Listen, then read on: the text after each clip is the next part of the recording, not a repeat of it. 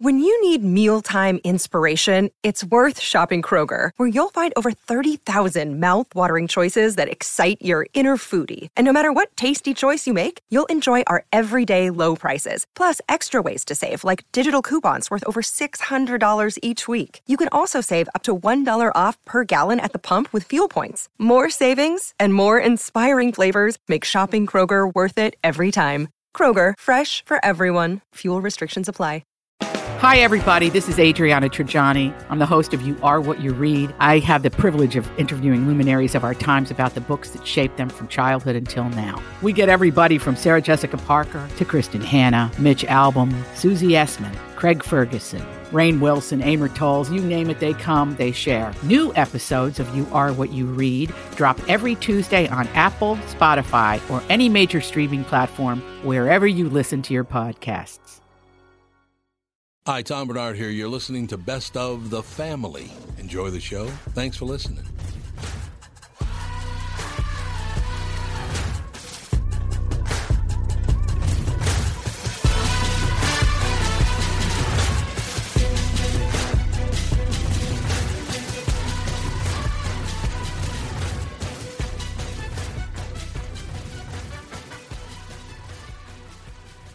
Michael Bryant, Bradshaw and Bryant, what's the latest? We're just trying to represent people who've been injured through no fault of their own. We're trying to talk to them before they talk to an adjuster or before they take a settlement that isn't something they should get based upon their injuries. How many people are out there in different, not in the law business, that love to run around scaring people before you even get to them? Well, adjusters want to settle cases and they want to close files. So based upon that, they do what they have to. I think there's a lot of circumstances where they probably act as attorneys where they're not attorneys and they try to explain people's rights, or they give them a certain view that if they look at it. And what I always say is this: if the adjuster really truly thinks the offer they made makes sense, they'd have them come see us. And that's exactly my question is, you have to understand who has your best interest in mind, correct? Well, you want to know what your rights are. Whether or not you decide you're going to hire us or not, that's a choice. It's a free consultation, and you want to understand what all your rights are and what coverages you have. And plus the fact I hang out with you, so you got to be a good guy if I'm hanging out with you. Maybe. Okay. Ladies and gentlemen, Michael Bryant, Bradshaw and Bryant. Back in the saddle again. We're back in the saddle again. Okay, Gene Autry, what's that all about? Well, after our normal break, Coon Rapids Nissan and Walser Nissan are back on the air with 10 months of terrible commercials. Ever think of hiring a copywriter? Pat's pretty good. Hey, we're selling cars, not carpets. Anyways, too expensive. Check out our new press release. This just in, Burnsville Nissan and Coon Rapids Nissan have started out 2022 as the #1 and #2 dealers in the state of Minnesota. Jason Leckler has been quoted as saying, "This is the year I bump off Dan Resch. He studied animal husbandry for crying out loud." Dan replied with, "Blow it, J-Lo." What do you think? Maybe you should hire a copywriter. Cool that they're leading the sales race, though. That's good. Yeah, it's actually more than good. Because they were so dominant last year, we've earned more than our fair share of new Nissans. We have 40 Altimas available for March and 120 Rogues. Check out the huge selection of Nissans at Burnsville Nissan and Coon Rapids Nissan.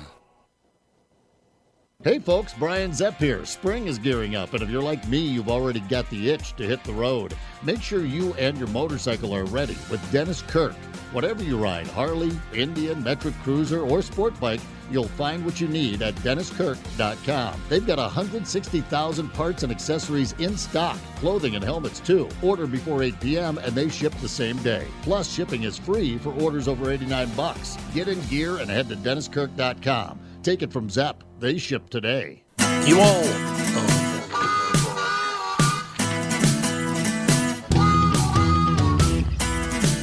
We are back, ladies and gentlemen. A little news, a little information. So what's the latest? Anything good happening in the news? Because I couldn't find it. Let's see. Good happening in the news. They got some. Is the Winter Carnival going on in St. Paul right now? Yeah, I was supposed to go yesterday on Saturday, and it didn't work out, and I'm sad because I was excited about it. I tried to make a happy story. Thanks for bringing it down there, Alex. Sorry. So, dragging it right down, Alex. Don't worry about a thing. We do have our guest Barry on the line. Nice. Barry Minkow, ladies and gentlemen, King of the Con, a three-part series that exposes Barry Minkow as one of the most unbelievable con men to ever exist. King of the Con is streaming on Discovery Plus starting Friday, of course, a couple of weeks ago now. Well, 17 days ago now, actually. Did we still have him? Yeah, I believe so. Oh, because I just heard a disconnect there. Yeah. Barry, how you doing? Is he there? No, he's really not there. good, Tom. I heard him drop off. Oh, okay. I'll try Yeah, and I give heard him him a drop call. off. Okay. Beginning Not a to big feel deal. like a Monday. He conned you into saying that he was on the phone, didn't he? Huh? Hey. This is when we had him on the morning show. We had Barry on the morning show, and I discovered I was one of the people that actually watched his show. Oh, Back in okay. there watching Con Man. Works He's out. back. Oh, is he here? No, I'm going to see if he'll call back. Your interview with the guy from Arthur was really good today. The guy, oh God, he is such a good guy, isn't he? You know Arthur, Alex, the Children's books. the children's books. Yeah, I love Arthur. We had Mark on the show today. He is such a nice man. He's the Is nicest he the guy in that the plays world. Arthur? No, or he's is the he one who wrote guy it. That wrote. He's the one who wrote it. Cool. And he told this story of when he met with Mr. Rogers. And my Mr. God. Rogers is like Oh my sitting on the couch and he walks in and tells him, I've been waiting for you. You know, like in the Mr. Rogers voice, Yeah. not in the whatever that was. You know? Oh, Yours whatever sounded that. kind of creepy. Yeah, yours sounded. I've been waiting for And you. he escaped with his life. Oh, yeah. Yeah, yours was creepy there, I know. That's Michael. why I'm calling him. That's why I Okay, was Barry's telling him back. it's cool. So yes. Ladies and gentlemen, Hello? Barry Minkow with us. How you doing, Barry? Okay. Hello. Oh, Barry. I hear him. He dropped I'm here. again. There we Oh, go. you are there. I need a little more volume from Barry, and that will get it done, no question about it. I talked to Barry, I guess, 2-3 weeks ago, something like that, on the morning show, and had a nice conversation. Remember that? I can't believe you called me back. It's like a satisfied carpet cleaning customer calling and saying, "Come clean my sofa." What could be better than this? God, you still got it, Barry. You still got it. That's all I have to say. Barry Minkow, Minkow, King of the Con, a three-part series that exposes Barry Minkow as one of the most unbelievable con men to ever exist. King of the Con is streaming on Discovery Plus starting Friday. A few weeks ago, 2.5 weeks ago now. So I love this. Barry Minkow, the swindling con man himself. Is that your new title, Barry? Somewhere in there, there's a compliment, but keep going. You're doing okay so far. Okay, so far we got the compliment. Barry is a former American businessman, pastor, convicted felon. While still in high school, he founded, is it 4Z or just ZZZZ? 4Z Best, right? No, it's Z-Best. It's just Z-Best, pronounced Z-Best. Oh, just Z-Best, okay. Okay. It appeared to be an immensely successful Yep. carpet cleaning and restoration company, however, was actually a front to attract investment for a massive Ponzi scheme. So now I need to stop talking. We got to hear the story right from you, Barry, because it's a great story. Well, yeah, and listen, it's a cautionary tale on the one hand, and on the other hand, it's a inspirational story for those of us, and this doesn't relate to you and maybe even many in your audience, but there's a percentage of people out there that have struggled with addiction, been in and out of prison, violated positions of trust, and here's a good one, lie to get money. That was my big one for years. And so I did 15 years in prison, so they don't have to, and my goal of doing the Discovery series, the docu-series, was just kind of to say, listen, I betrayed God. I was a pastor. I had a double life going on. Liar and a thief, went to jail and deserved it, and deserved more than actually what I got. But if I could come back from that, how much more can you? You haven't done that kind of evil, and yet there is hope for me. So how much more is there hope for others who are struggling with addiction or find themselves in bankruptcy or just in and out of prison and just feel like there's no hope? And I just wanted to give hope. On the other side, it's a tale of if you lie to get money and you place your feet on that path, it has one ultimate just destination. It's only a matter of time. It's called federal prison. So I don't do it. And I did it twice. Some people are slow learners. And so on the one hand, cautionary tale and how we rationalize and justify our behavior when we're doing it. For example, while I was pastoring a church, hey, the church was growing, the budget was growing, and I was uncovering fraud. Look, 60 Minutes profiled me, and I was undercover for the FBI and $1 billion in fraud. So they're not paying me, so I deserve use information I get from the government and trade illegally on it. I deserve to commingle funds. As long as I pay it back and nobody gets hurt, everything's going to be okay. And you look in the newspaper last week and you see the Elizabeth Holmes story and you say, all she was doing was buying time until that mini lab worked. And then everybody would be okay. Everybody would get paid back. So all she did, and you look at the evidence in that case, it's just my case. And I'm not justifying it. I'm just saying that's the rationale we who perpetrate fraud use so that we can sleep at night. I'm kind of surprised the way you described yourself, lying for money and all the rest of it. You never got into radio. Mm-hmm. Anyway, moving forward. Thank you very much. Barry, I had a great listen. I was in radio doing like a consumer hotline show years ago on something called the Business News Network. They had like no clears, like we were in Tipton, Georgia or something, but that was it. But it was a lot of fun. But that was when I first heard you. Remember, I told you I listened to that. That's right. Yep. How much do you still owe? But in radio, you've got to be smart. So. No, you don't, actually. Go ahead, Michael. Sorry. Barry, how much do you still owe in restitution?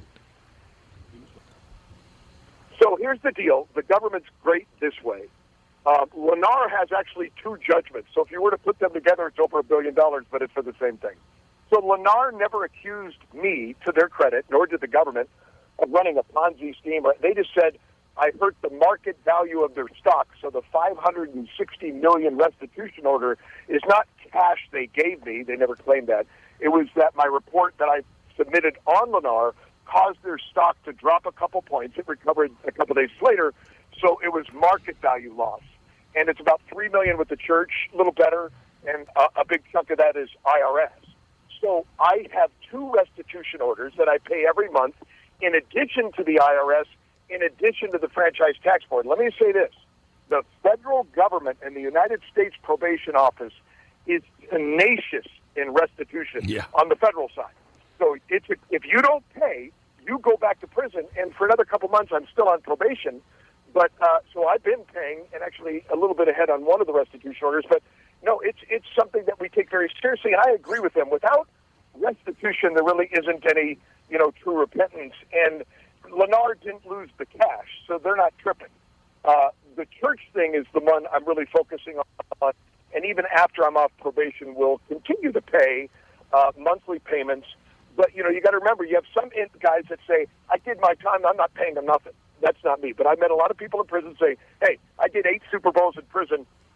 That's all they're getting from me. I'm not giving them nothing. They can't put me back in the jail for not paying. So that's not the attitude I have. I realize that any financial crime must be accompanied by restitution, and I agree with the probation office and the government in that regard that white-collar victims need to be paid back to the extent that that's possible. What do you think of that, Michael? Interesting. Yeah, I was reading about that you had that. So if that's part of your probation and your probation's getting close, is there a plan on how they're going to deal with that?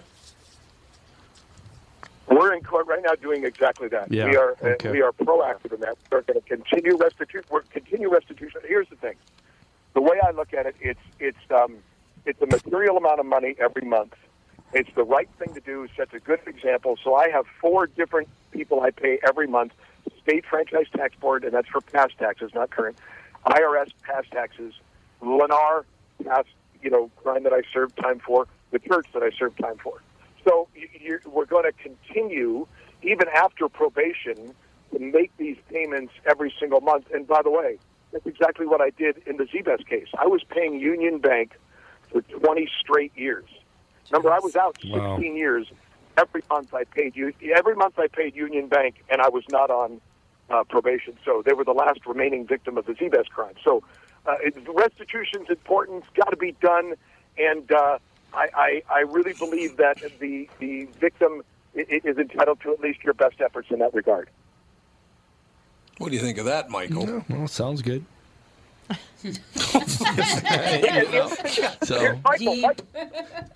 Michael, here's the other thing. Michael, the government doesn't want to make a disincentive for you to earn money. They want you to do real well. Absolutely. And then you could pay more restitution. So they want to give you an incentive to earn. They're not going to take everything. They're going to be fair, but they also want to make sure you're making a material reduction. So even in any endeavor I do, the government or the restitution is a part of that. Become equal partners. Goes to that. So I'm grateful for the opportunity. Yeah, Yep. for sure. Yeah, that makes total sense. That's always been a question you've had, Tom, because, I mean, we've run into some shady characters in our time. No, not me. And your big question was always, people put so much effort into defrauding people and lying, and if they just did it the straight way, so to What a speak, great point. they would have made probably even more money and not Yeah. have burned bridges and maybe gone to jail and get sued and everything else that happens. Yeah, but there's no rush in that. Listen, There's no adrenaline rush. let me tell you how right you are. I'm in the L.A. federal courthouse. It was after the Z-Best case, and the IRS agent, criminal IRS agent, Paul Davis, said to me and said, "Barry, you created 22,000 fraudulent documents to fool the auditors and promulgate the Z-Best fraud. If only you had taken that time, energy, and effort and put it into the legitimate business, who knows what you could have done." You are so right, and that's one of the things I try to get across to people, that the mental energy, time, manipulation, and effort that it takes to lie to get money, you cannot lie to get money and do it legit and sleep at night and never look over your shoulder. It's an outstanding point you just made. Well, thank you for that. But is it because it's a rush? Is it because you think you're smarter than everybody else? What's the psychological motivation? Okay, so I was in prison for what was it, 15 years almost, and everybody I ever met in prison, we all had one thing in common. None of us ever planned on being there when we started. Our companies got our CPA license, got our law license, look at Avenatti. Nobody ever plans on ending up in prison. It's not the rush. It's necessity. It's handling economic pressure wrong, justifying it by saying everybody else does it, nobody's going to get hurt. If I pay it back, it's okay. How many people do you think that run small businesses that my heart breaks for, that had them shut down by no choice of their own, that are filling out SBA loan applications, lying and justifying it and saying, well, I didn't shut me down, they did. I'm not saying that's right. Yeah. I'm saying the rationalization and justification to handle economic pressure wrongly is what leads to crime. It's not the rush. You don't want that kind of rush. You don't want to worry about every phone call could be that call saying, we know what you're doing. We've been keeping everybody quiet, trying to control outcomes. No life. It ages you quickly, and it's always by handling economic pressure in a wrong manner. That's what got me twice. So, were you during the time period when this was going on? Were you like filled with stress, or how was it for you during the time period? Yeah, I was. That was a great question. Let me answer it by revealing my medical records to you. I was on OxyContin and Vicodin probably 10 straight years. Wow. And my that's in the residential drug treatment program in prison that my judge referred me to, and you have to have a medical documentation while you were out that you were addicted. And I went to rehab secretly twice without even my congregation or church knowing it. I was so addicted. But 325 milligrams of OxyContin a day just to appease a conscience that was guilt-ridden with living a double life. Now, today I'd be dead. Today I'd be dead because of fentanyl. But back then, you're talking 06, 07, 08, 09, Oxy was not, laced with fentanyl. But the kind of drugs I was taking to appease my conscience, quiet my mind down so I could sleep when I had the movie going, I had, the insider trading going, I had an affair, I had a double life, I was preaching.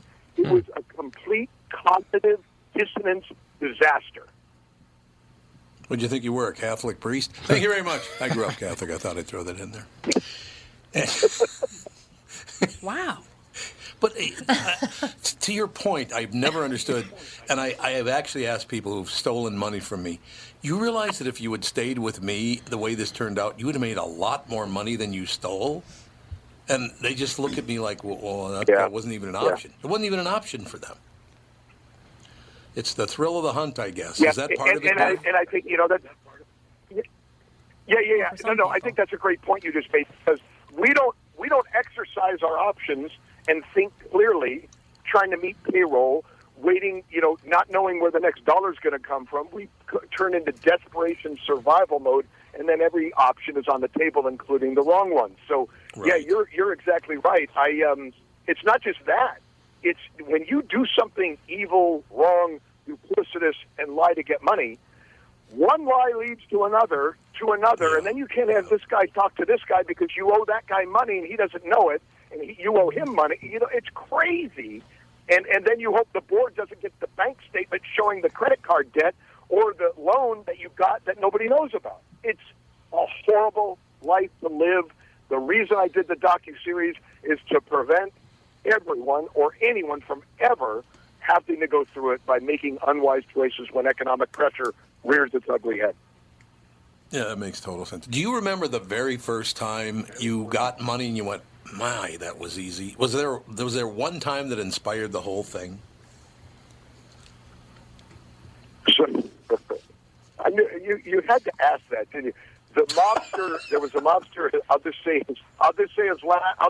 his first name. He just got out of prison at, I think, 18, and he was the head of the Boston mob. He gave me a brown paper bag with $25,000 cash on Lindley and Sherman Way in 1985, and he says, Barry, you pay the juice. The juice is $12.50 a week. You keep it as long as you want, but never be late on the juice. Now, listen, I'm 17 years old. I don't know what juice is. I later found out it means interest. But I had my hands on $25,000 cash, and I was 17 years old thinking, how many, and this is 1983, how many 17-year-olds have a company and $25,000 cash? Who cares I got it from the mob? Who cares that I had to sell my soul to get it? I was going to succeed. How didn't matter. Well, that's probably what a lot of drug dealers think. Yeah. When they're getting into it at 13 and 14. Probably. Yeah. So, Barry, I have to ask you, was that just the first name? Was that guy's first name Kevin?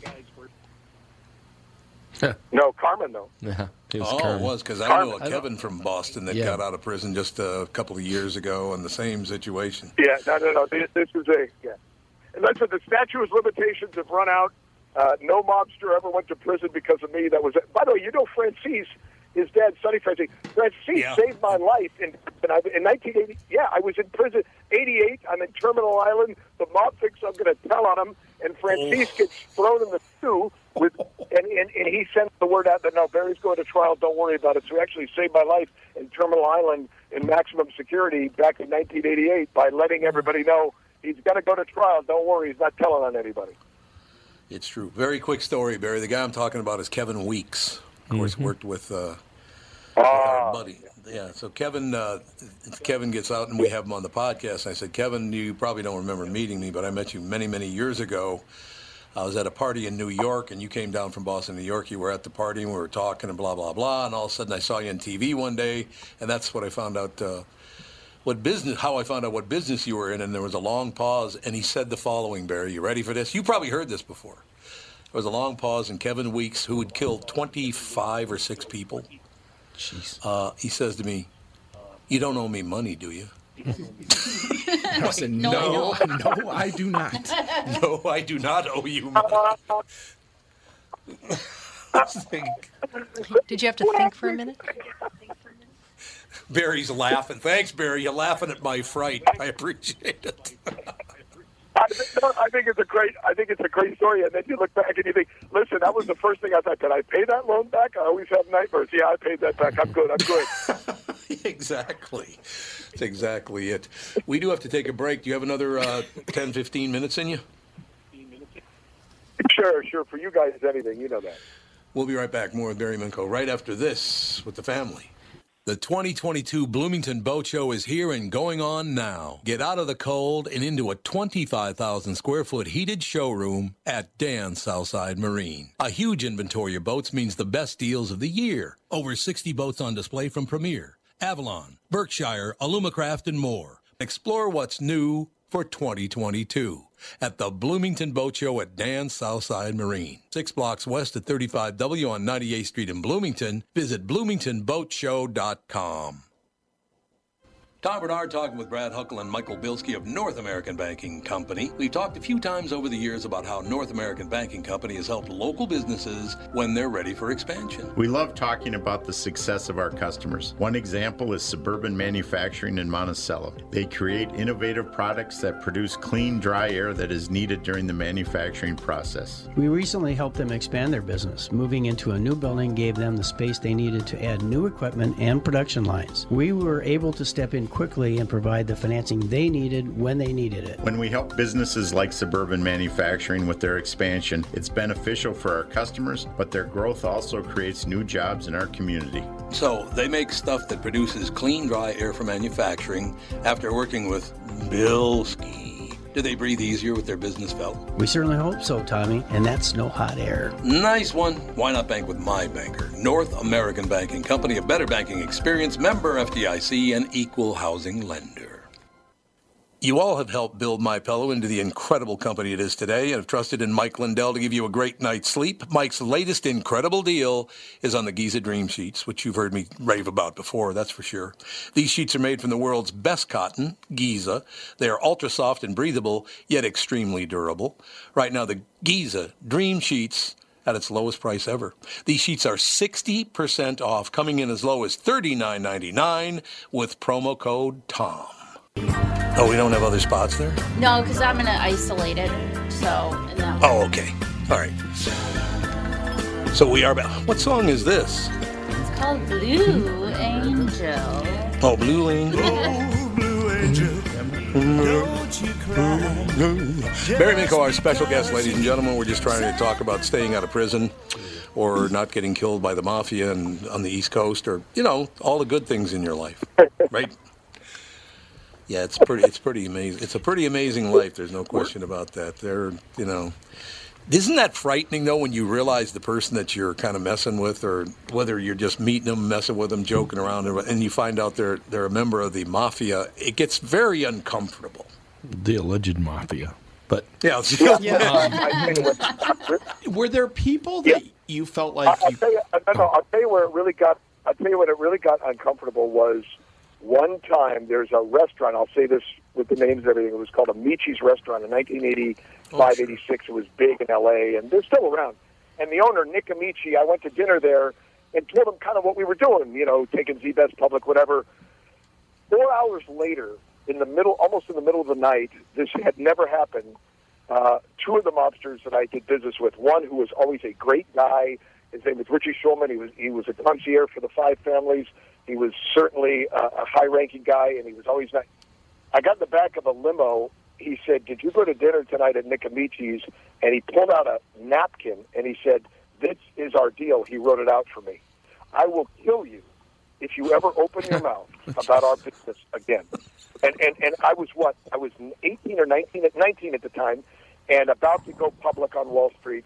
And that was the time where everybody was always nice. I was a big earner.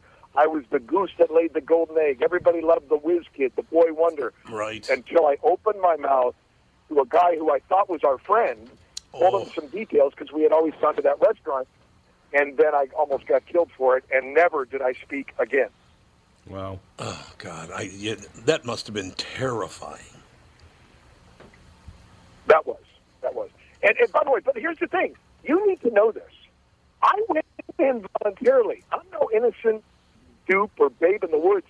I went into these relationships knowing that it could cost me my life, but it's just I think somebody on the show just mentioned, kind of like the drug when kids are 13, 14, they go into the gang life. They know they could die, but money's more important.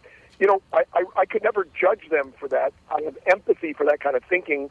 It's wrong, but I did it too, just in a different way and a whole lot earlier in the 80s. So it's the same mentality that success at any price, and it's so very, very sad. And you're right, it is prevalent today. But for me, I was no innocent dupe, and much to my shame, and was voluntarily in these relationships. Were there people along the way that supported you or believed in you that you look back and you feel like you totally betrayed them? I'm going to tell you another. This is probably the three best questions I've had. Absolutely, I'm going to tell you who he is. His name is. He's 93 years old. His name is Dr. Gene French. He was the guy at the church in 97 that hired me. He was the founding pastor. I was the second pastor. Do you know this man? When I was in Lexington, Kentucky, facing another 10 years, I was his hire. So even though I made it 14 years and the church grew, obviously I failed miserably, went to prison, commingling funds, insider trading, drug addiction, affair, brought reproach on the name of Christ. They replaced me, and the church is doing fine today. But he reached out to me in Lexington, Kentucky, forgave me. When I came to San Diego to get sentenced, he insisted on seeing me, just kept bothering the chaplain there at MCC San Diego, and they refused to let him come see me because he was connected with the, quote, victims, the church. He forgave me, and then after I got sentenced, he helped me write apology letters to everybody. I said, I already did that. He goes, they think you did it to get out of prison. Now that you're sentenced, we're going to track down every address of every victim and write them that you're sorry for what you did. And this guy is, and I just talked to him yesterday. He's 93 years old. He believed in me always. He still believes in me. I feel like I completely failed him. Yes, I failed my boys, my twin boys. Yes, I failed Lisa. Yes, I failed my church. But this particular man, the founding pastor of the church, stands tall because he forgave me. And I got to tell you something. I have learned in my years, forgiveness doesn't change the world. Forgivers change the world. And I'm so grateful for Pastor Trent forgiving me, as well as my wife and kids. But this was particularly meaningful because he could have gone the other way. And it's just amazing what he did, and I'm forever grateful. And I so let him down.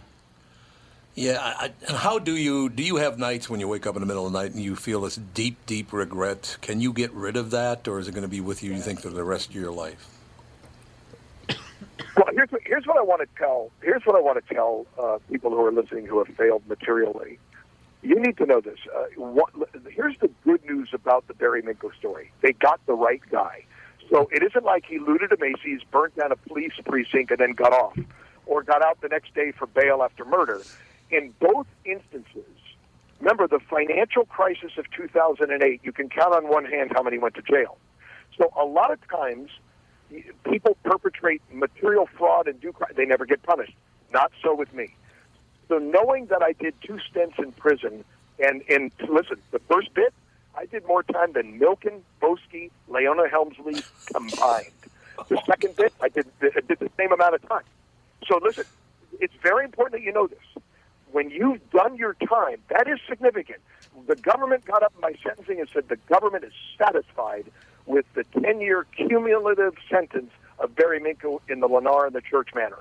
If they're satisfied, and if you can find forgiveness in my worldview as a Christian worldview, and so I'm grateful for that. But I think, number one, there's always going to be people that don't like you or don't forgive you. You can't focus on those people. I focus on those people that I want to help, not follow my footsteps, and those who are hurting, who need a help up and need hope. So I'm just really hyper-focused on that particular group of people. So you listen, there's going to be haters, especially if you fail. Even if you didn't fail, there'd be haters. But how much more when you failed like I did? But I am shocked at how much forgiveness that I've received, and so grateful for it from former church members, business associates. I have great jobs, family. I am just grateful and blessed. And so no complaints. And I don't let the haters detract. And I never, listen, when you watch that docuseries, you'll never hear Barry Minko say a negative thing about anyone. And I never, ever criticize anyone. So, it's kind of like C.S. Lewis. He never responded to his critics, and he never criticized anyone. When you failed, that's got to be your mindset. You got to take it. Life, you got to be able to absorb the punch and the body blows that victims throw, knowing you deserve it, and taking it and saying, I understand you're frustrated. That's why I did all that time. I'm trying to make restitution. I wish you nothing but the best, and I'm not trying to convince you otherwise, but I got to keep it moving and help these people that I've been called to help. There it is, ladies and gentlemen. King of the Con, a 3-part series that exposes Barry Minko as one of the most unbelievable con men to ever exist. King of the Con, streaming on Discovery Plus, which, by the way, is a great channel anyway. I love Discovery Plus. Great outfit.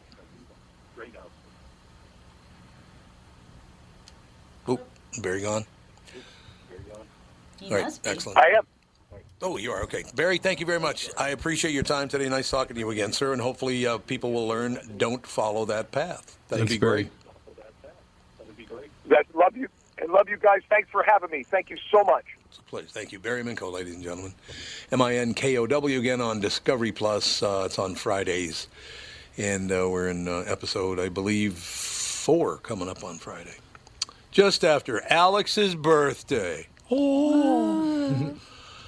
Groundhog I'll Day be and birthday 45. coming up Oh, on. that's right. You'll be what? I'm just No, kidding. no. I'm like, no, you're not. So you've aged very well I was for a gonna say, white I person. know I look great. I know I look great. Age very well for a white person. That's what he goes with. Age very well for a white person. It's all my Dead Botox for my migraines. Yeah, right. That I get. Just kidding. I'll be 33.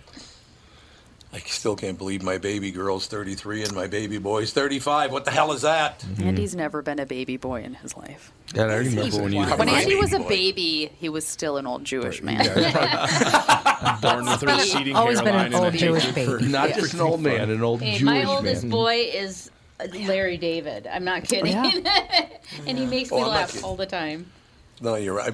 Don't think he's Michael, not you- Larry David, but Well, no, back in the day when we lived in Golden Valley, Andy on his bedroom door had a shalom sign. I bought that Shalom. for him. I think You he still did? has that somewhere. Does he I really? bought it for Yeah, him at he Festival didn't of even Nations. protest. We put it up as a joke. And we're like, we bought something thinking we're so funny. And we show it He's to him, and like- he kind of gets that weird little half grin he gets. He's like, yeah, I see it. That, I check, see. that checks out. right. It fits. That's hilarious. Yeah, I bought that for him at Festival of Nations.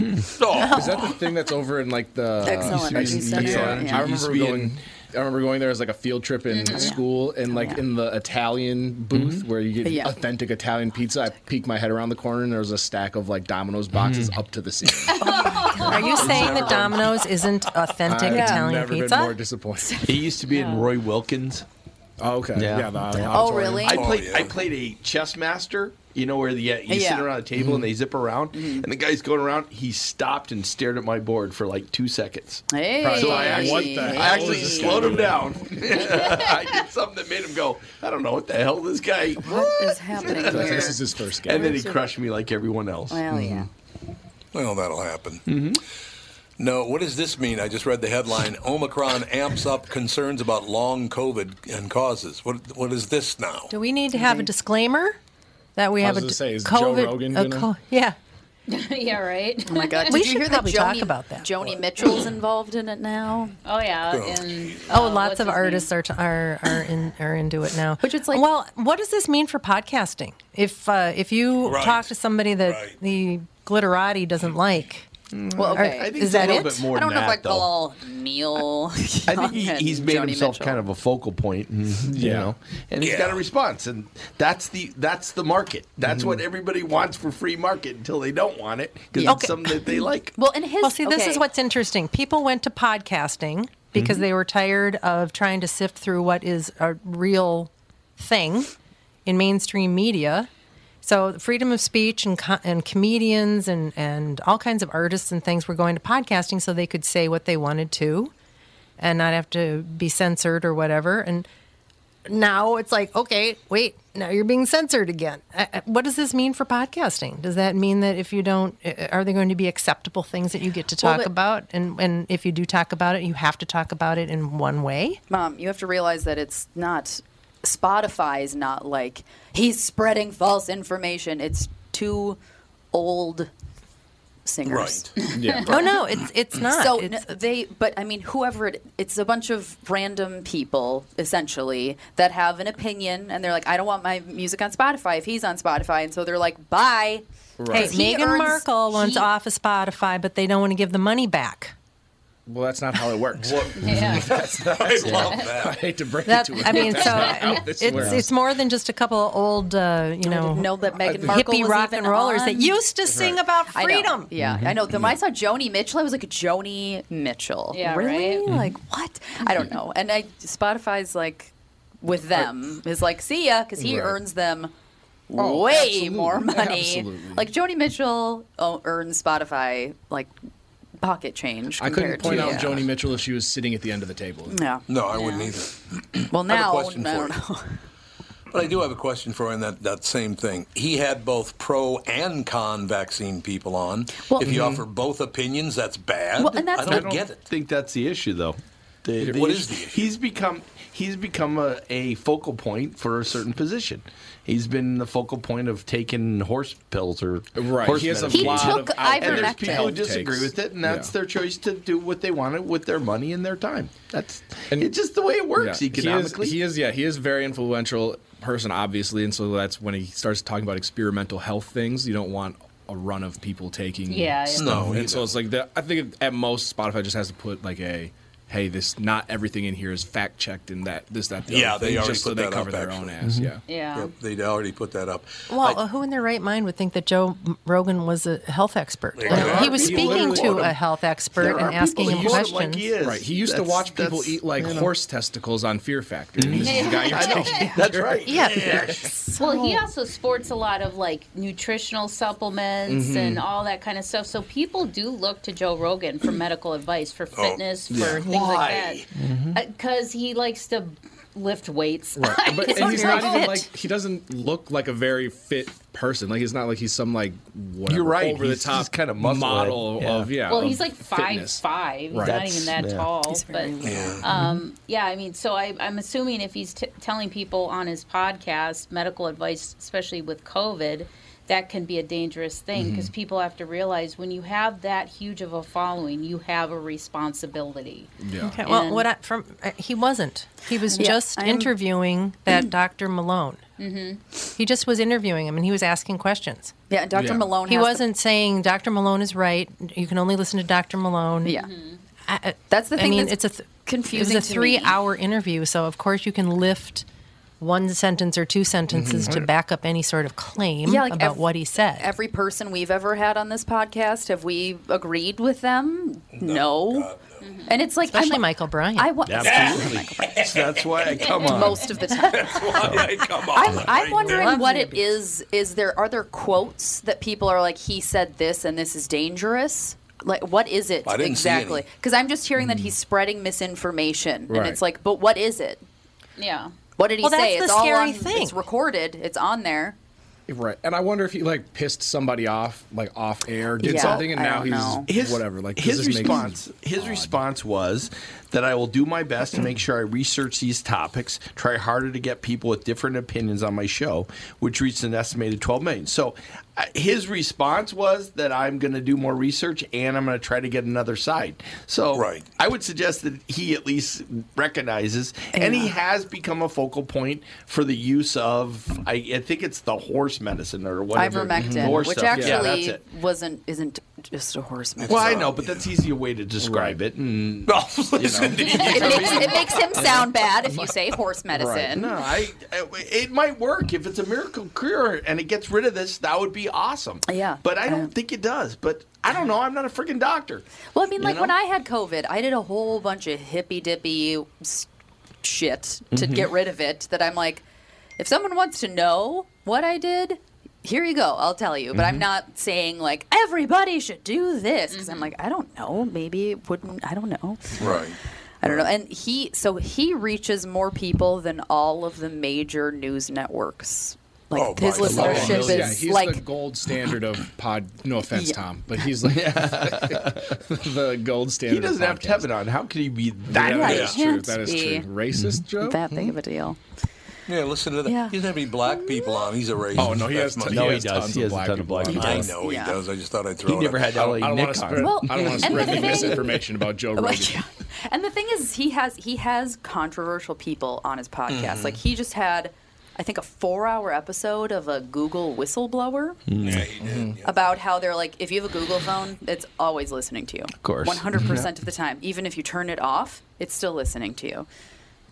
Hey Tom, how you doing? Yeah, they're like the moment that you if you take your SIM card out, it's still listening to you, and all this stuff. And so, yeah, he's like, if you have Android, is that Yeah, what Android Google is, is? yeah, the Google. They're like, you, no matter what, it is still the only thing that you can do is absolutely destroy it.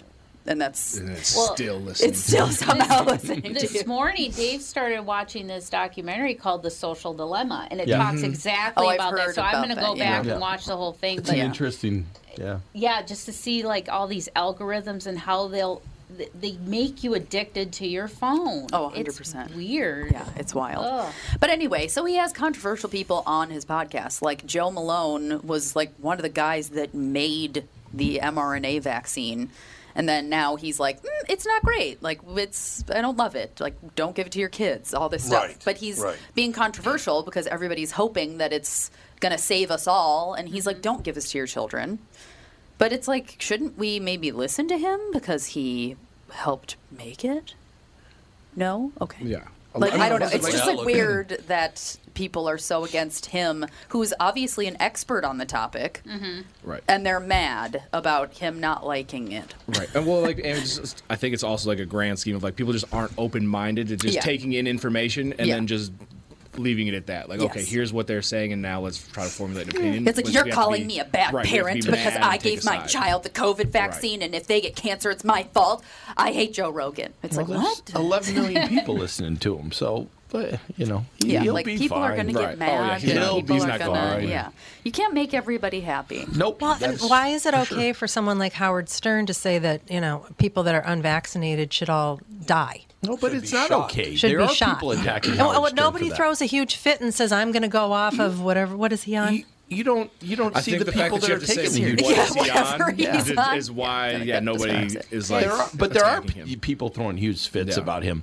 Well, I mean, that was are? a big issue. Well, I think what he said is that if you're unvaccinated and you contract COVID, you should not be treated at a hospital. That's basically I have a what he relative said. that And I'm thinks just that. like, Or you have to pay out of pocket. Yep. Why? Well, the issue is the number of beds, and if there's an actual issue where someone gets a bed, I'm not saying that it's Yeah, the yeah, right right. way. I know. But, and, like, and when- personally, You're I evil. want people to get helped. But there's an idea that comes along that says these people can't get surgery, or I have a person who's in a car collision and they can't get into the emergency room in St. Cloud because it's filled with unvaccinated people laying in these beds. There's a question. Yeah. I know, They're but then still at the, human, but and at- they I deserve to absolutely be in agree the with hospital. you. and at the same time, it's like, okay, so anybody that smokes shouldn't be That's treated. right. You can get Anybody that. that's Exactly. obese shouldn't be treated. Anybody Yeah. Well, that's suicidal But if- shouldn't be treated. If the hospitals fill up with everybody who doesn't smoke or smokes, or if the hospitals fill up with everybody who's fat all at once, Yeah. then that might come up as an issue. Maybe, I yeah. mean, you've got this giant increase. people are and the numbers- overwhelming. The numbers I know, seem the to problem indicate, is and where I do you gave draw the the St. Cloud line? Hospital guy to Yeah. talk to about the numbers. You know, you can bring them in and they'll tell you exactly what the numbers are, and they're the real numbers. They're not making it up, and they're not people that are, have a certain agenda that are coming in because most part, I used to disagree with them mostly, but they're indicating the numbers in St. Cloud are mostly unvaccinated people that are all taking up the beds. That's the issue. Yeah. But I have also heard that this is from a government official, that up to 65% of the people that are in the hospital don't really have COVID. They just say they do. Well, bring the guy on and ask him that. Yeah. And he'll It tell you is- what these people It are. is interesting though, because I don't know how much of this there actually is, but I have a friend whose husband just went to the hospital with cellulitis. Okay. And he had COVID 24 days ago. They tested him. He's still positive. He's one of those people that it just still is in his system, whatever. Although he's not contagious anymore, and has not had any symptoms in a long time. But he was unvaccinated, had COVID. It was not a big deal for him, and now he's in the hospital with cellulitis. But now he was qualified as somebody who was hospitalized unvaccinated with COVID. Right. Even though he wasn't at the So we gotta get our hospital numbers for up. COVID. Yeah, it's like, how does this make any sense? Bring the guy on who does that and ask him. Well, and That's- his doctor was like, "Oh, you have a fever. It probably is because of your COVID." And he was like, "No, I have a fever because I have a raging infection." It's like, what? I don't know. It's just weird how some places, and again, I don't know how much of this there is. I'm not saying that it's like hospitals are filled with fake COVID. Like, that's not what I think. But it's weird that I now personally know somebody that's like, oh, he's an unvaccinated COVID person that was hospitalized for COVID, even though he wasn't. Well, he was there for cellulitis. I just recently had an ER visit due to I have my autoimmune issues, and a lot of people that I saw that were coming in, they were coming in for COVID, but their symptoms were so mild. But people think they need to go to the ER because if I'm they gonna have die. COVID, Yeah. and it's like, no, there's nothing they can really do for you unless you need a ventilator or oxygen, steroids or something like. And every person around me, and I didn't even get a bed. I got a recliner. That's what I got. Ooh, recliner. Right? I love a recliner. And but yeah, they were just like, oh, just rest, blah blah blah, do all these things. So it's like that is also taking up a lot of time in ERs too for people that are going there because they have COVID, thinking that's what they have to do. That's the same thing that he said too. He was like, I was treated in the waiting room the entire time, or like they'd take him back, run a test, send him back to the waiting room, and he's like, that's what they were doing with everybody, and everybody in there had. I mean, most people were in there because of COVID, and he's like, they barely seemed sick. Right. Yeah. But they all were like, we have to be at the hospital. I know if it's your like, symptoms are low enough where you can be treated from the waiting room. but probably don't go. Don't go. Well, I know 2 women that got COVID, and they were pretty darn sick. And they said, both of them said, I went to the doctor because I had myself so freaked out. Because I really did feel terrible. And about day 5, I was like, oh my God, this is going to kill me. I just know it's going to kill me. And so they went to the doctor, and one of them received electrolytes or something. And the other one was like, there's nothing we can do for you. You need to just go home. You're not. Like it's a virus.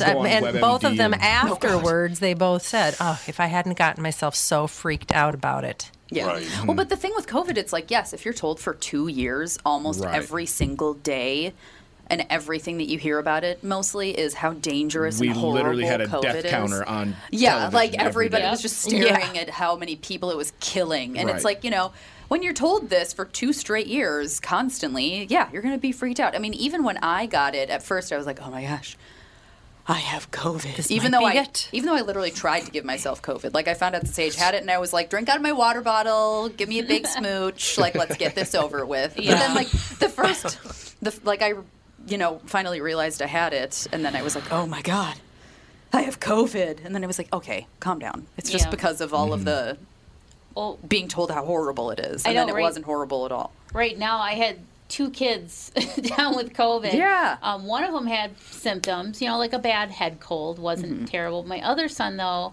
he was asymptomatic, and he's still testing positive.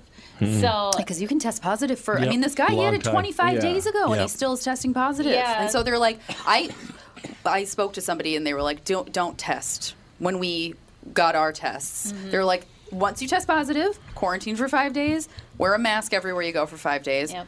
Just don't test anymore, though, after that, because you're fine. Yeah. Because you can test positive for months. Yeah. So they're like, and you'll leave tests available for people that need to know if they actually have it. Yeah. Instead of people buying 50 tests. Yeah.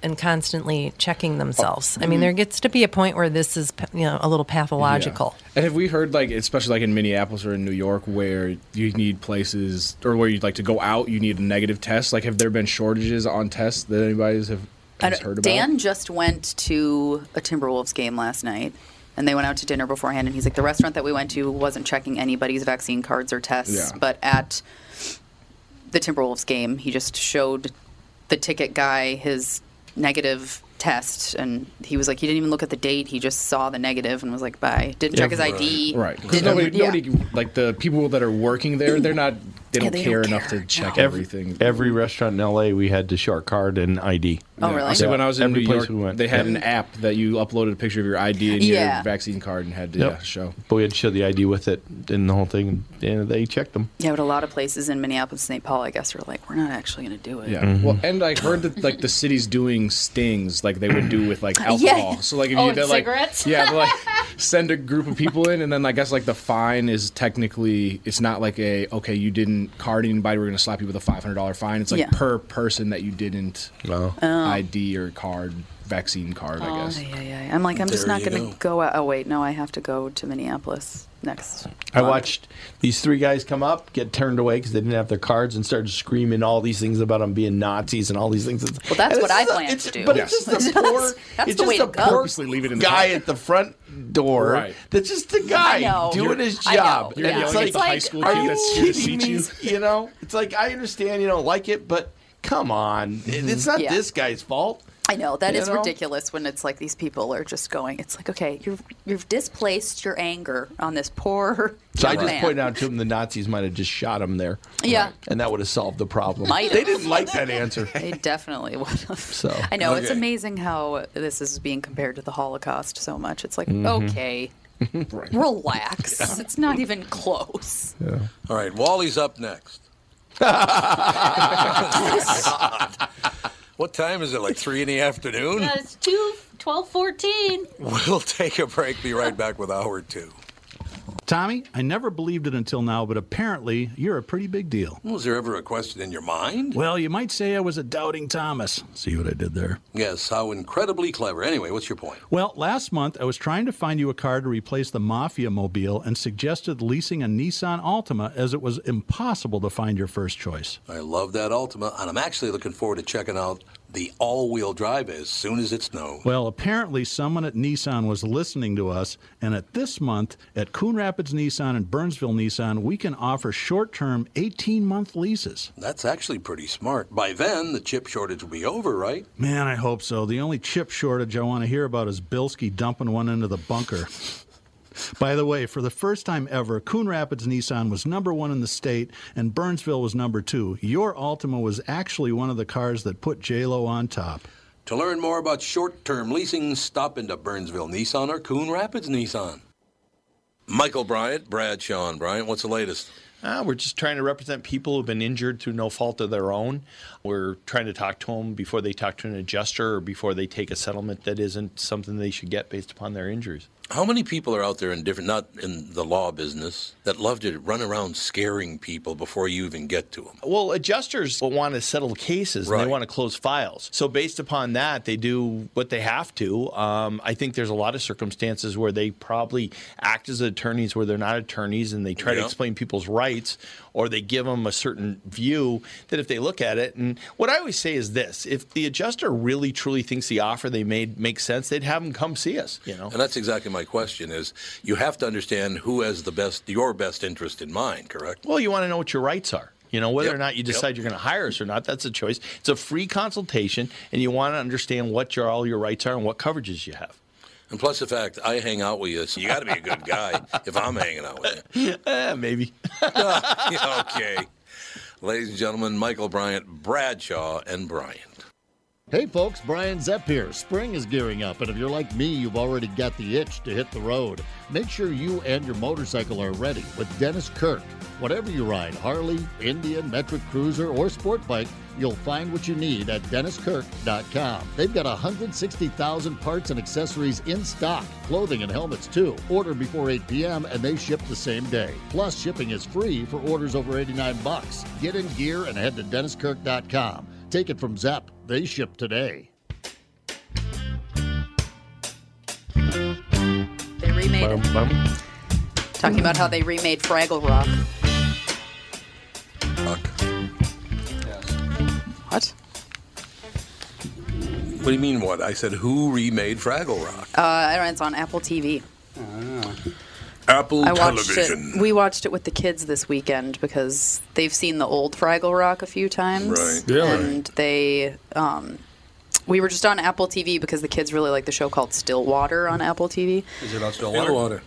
It's about Stillwater, Minnesota. No, it's about a Buddhist panda that is named Stillwater. Oh, it's not the movie where he goes over and gets his daughter in France. Nope, not that one. Not that one. Oh, that's right. That's a Stillwater. No, it's a Buddhist panda that like helps out his neighbor kids with everyday fiascos. But yeah, and so we were on Apple TV, and then it was like Fraggle Rock coming January 20th, and Dan lost his mind. He was so excited. Fraggle Rock. We got Paulie on the phone briefly because we have to call Jeff Cesario, but Paulie. What's up, Paul? Paulie. Anybody? Yeah, then it reminded me of that time Louis called in. He started talking And before he was. talked about your mom. Oh yeah, when Louis started crying when I brought up my mom and he started calling, yeah, I started crying. I remember that. Paulie, don't you think that he that was such a wonderful tribute that you gave to Louis on Friday, I think it was, or whatever it was. It was Friday. It was really beautiful, Tom. Well, it was very kind of you, Paulie.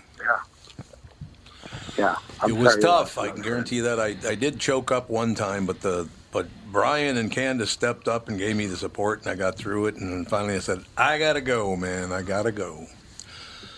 I do.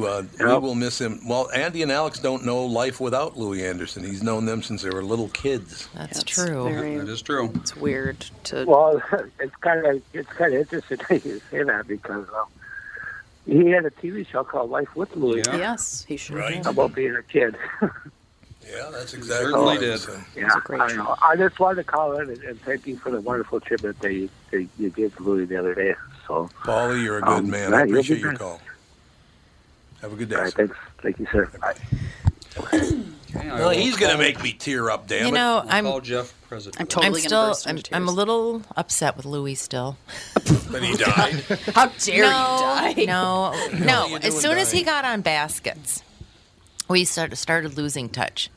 He used to call me all the time, and then when he got on Baskets, I remember it was like 6 months, and I hadn't heard from him, and I'm like, what's wrong? So I texted him, and I'm like, what's going on?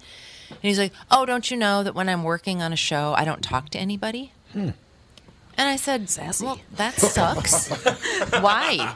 He's like, I don't know. That's just how I am because I'm living over at, who was the original producer that was wanking off? That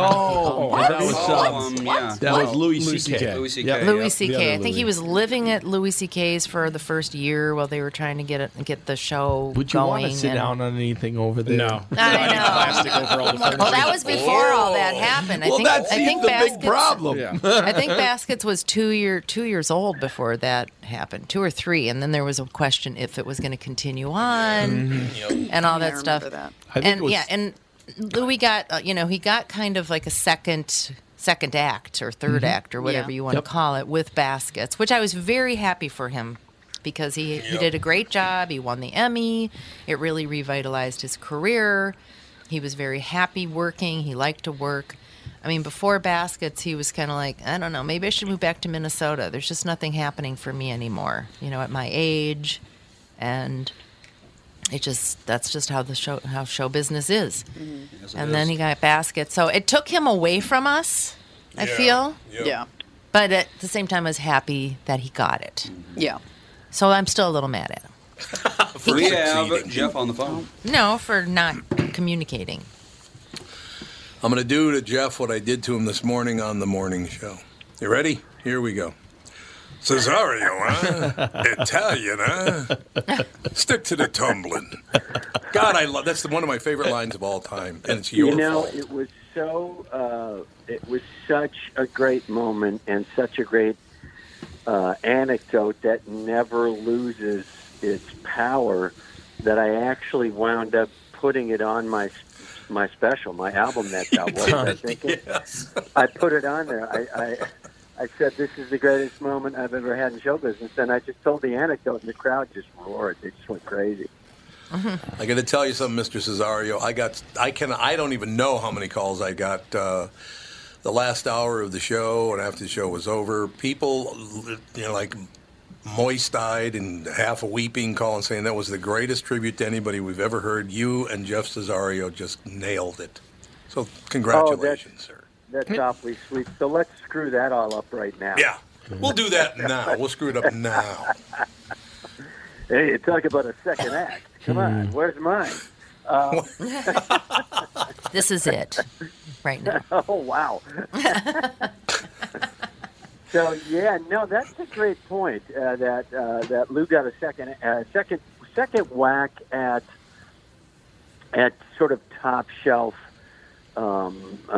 heat. Yeah. I would put it that way.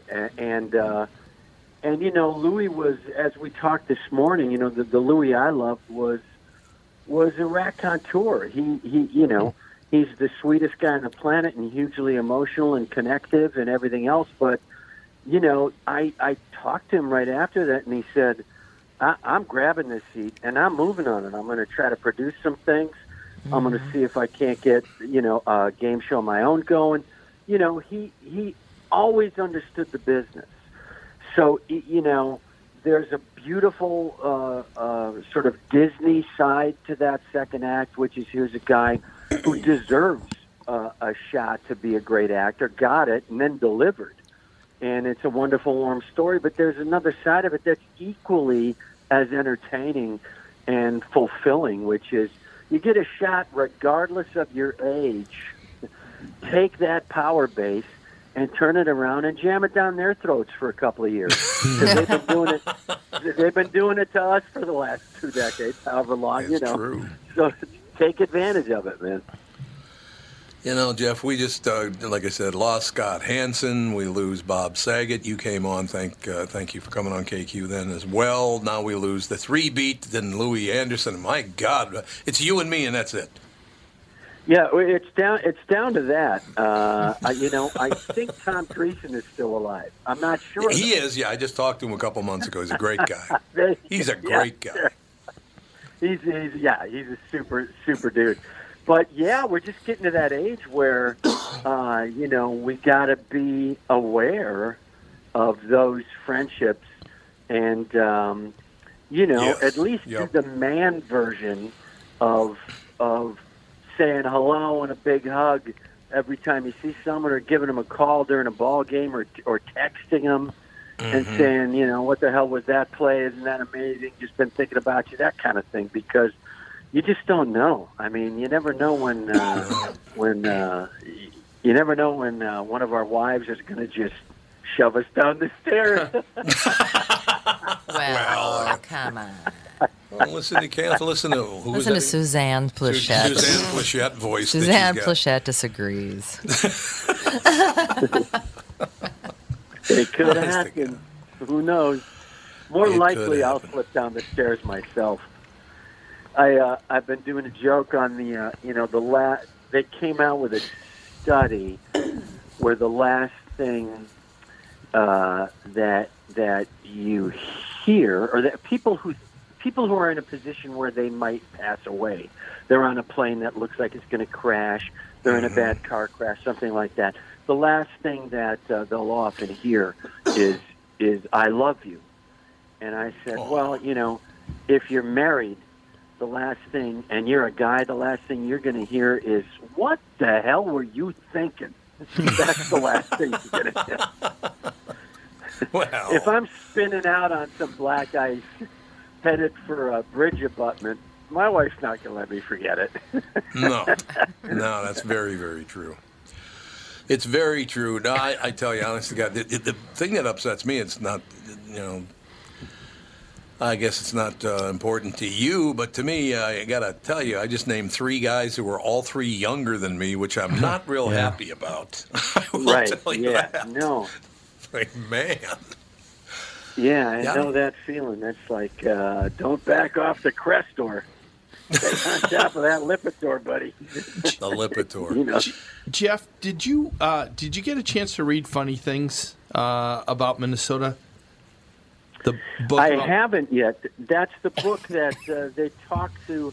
Joel Madison and I think, did our interviews together. We just, the guy came out. So I am not sure how much he was able to use or anything, but I haven't had a chance to read the full book yet, no. Okay, because he goes through a lot in the history of, you know, comedy in Minnesota, and it's interesting. You're in there a lot. But it's just interesting. I'm just wondering how overall accurate it is as far as, you know, all the different versions that are in there. Well, you know, I don't know because I haven't read it, but, you know, I liked the way he conducted the interview and the excerpts that he sent Joel and I were really good, and it was nice of him to do that so that if there was an inaccuracy or at least something in dispute, we could toss our version into the ring. But it's a hell of a story. Yeah. You know, it's an incredibly small market at the complete explosion of comedy nationally, and yet it's batting about 500%, if not higher. I mean, the people who came out of that first wave of Minneapolis comics, it's pretty stunning. You got Joel Hodgson, who's quite frankly a genius. You know, he was a performance artist who was actually funny. You know what I mean? He's like an artist. He's like your artist friend when you walk over to their house and their kitchen's loaded with half-painted paintings, and you just go, well, that's him. You know, that's who he was, except everything he did was hilarious. Then there's Liz Winstead, who goes off and creates the frickin' Daily Show, for goodness sake, which is completely redefined the way we approach news and comedy. You know, then there's Louis, who, you know, had such an incredible career. There's me, who went on, picked up a couple of Emmys with Dennis Miller Live and worked with Shandling and went on to work with Latifah and wrote some movies and stuff. Then you got Joel Madison and Sid Youngers, who went on to help shape Roseanne and then moved into, I mean, Sid is still working. Last Man Standing, the Tim Allen thing, he's on that. Joel created Malcolm and Eddie. He's moved on, you know, and continued to write. You know, there's Mike Gandolfi, who came out here and wrote like crazy on staff, you know, at various shows. There's just, it goes on and on. I mean, there's a lot of comedians who came out of there and just really put the pedal to the metal. And there's other scenes.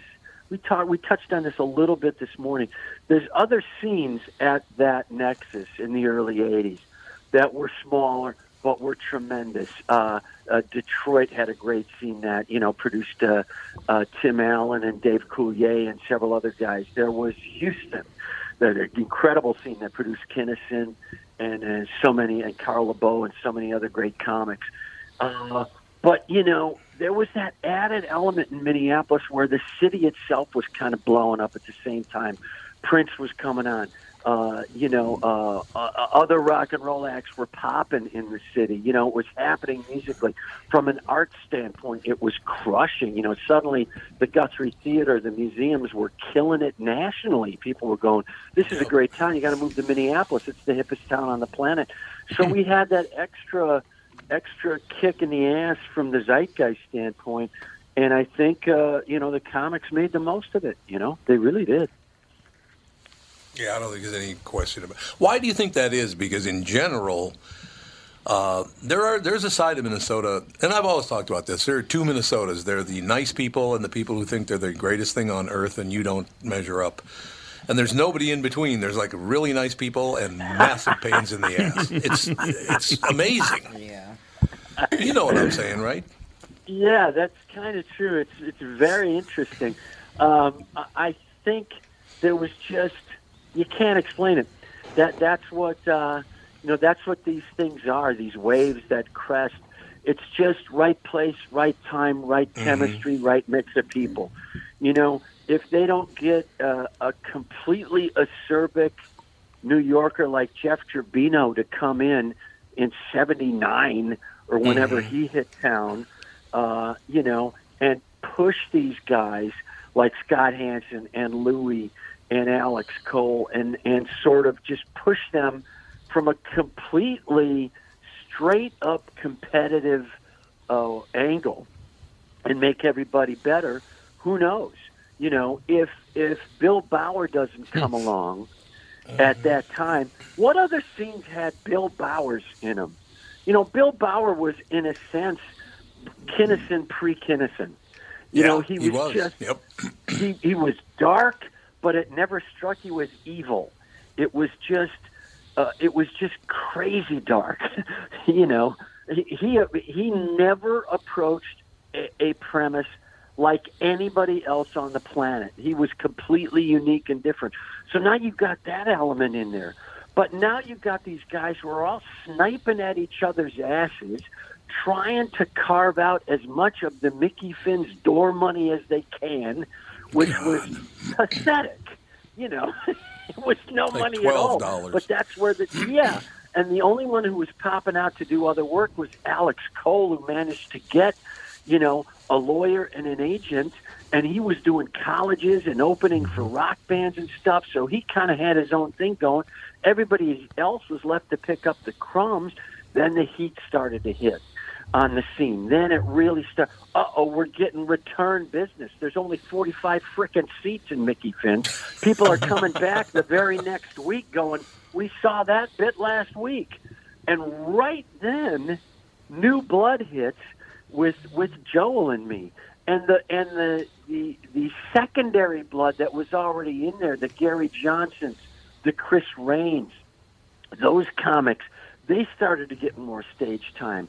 And then this New Blood came in, and, I was there literally, Tom, 3 weeks. And they said, all right, you're working every weekend. Come in with new material. Ooh, wow. And I was like, holy crap. And then within 10 months, Louis had created the Minneapolis Comedy All-Stars. Right, the All-Stars, And we popped at Dudley Riggs, and that was a huge chance. And it paid off because Louis dumped every ounce of energy he had into that to make it work, not because he was, a giving, sensitive human. It was because he was like, man, we are chopping up $33 a week at Finn.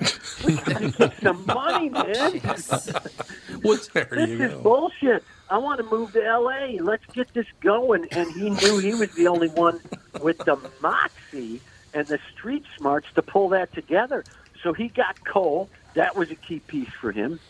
He said, all right, I need another big swinger in town, and that's Alex. I can talk Alex into it. Then I need 2 young guys to come in. Who's the young guys in town who are going to keep writing and keep cranking new material? Cesario, plus Cesario knows how to write a damn press release, even though he doesn't know how to talk to a human being. He's so freaking fractured emotionally. So I'll pick him up, and Madison will keep going because he's Jewish. He'll help me out on the business side, and he'll be able to work the booth because that way I don't have to pay somebody for the booth.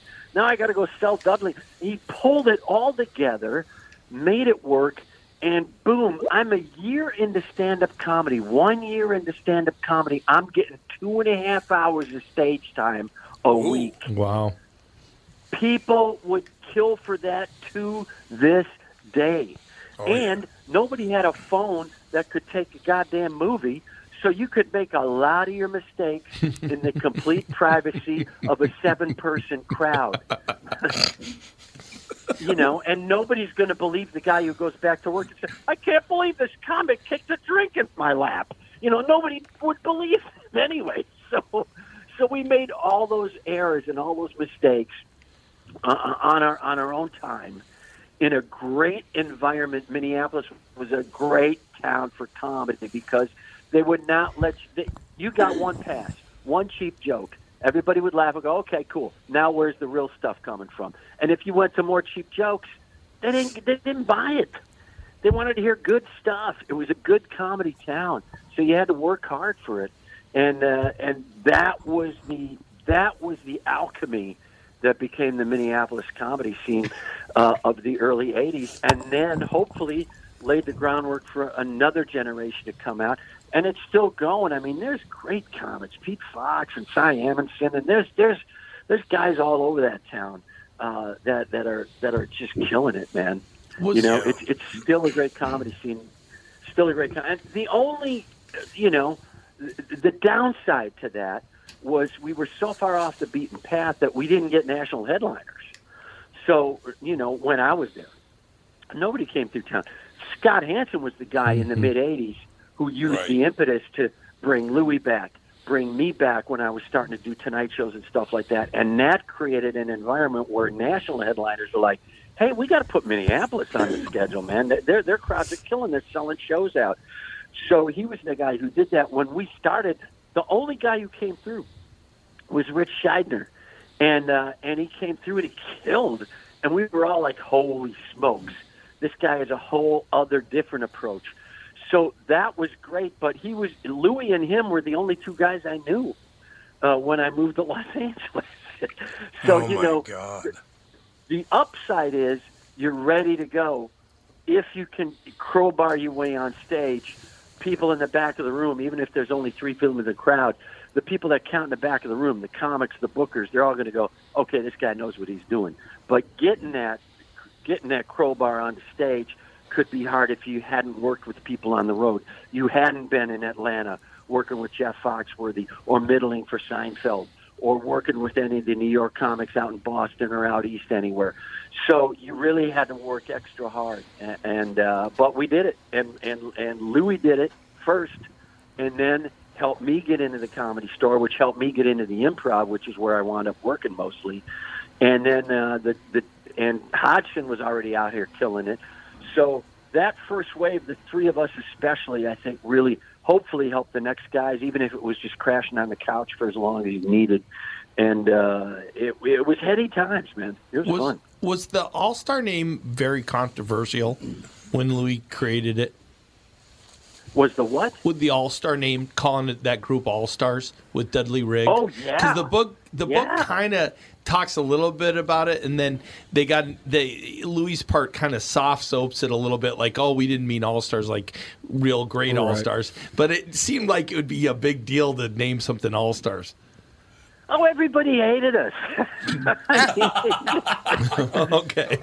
Wow. They hated us, especially me and Joel, because they couldn't say anything to Louis or Al because they were the 2 best comics in town. Okay. You know, there's no doubt about it. Hansen was a great comic and a great writer, but already Scott's head was sort of into, I want to open a room. And within a year of that, he'd opened the Cabaret on near Uptown there. So his creative muse was already moving him a slightly different way. So there's no doubt about it. Louis Anderson and Alex Cole were the 2 top dogs in town.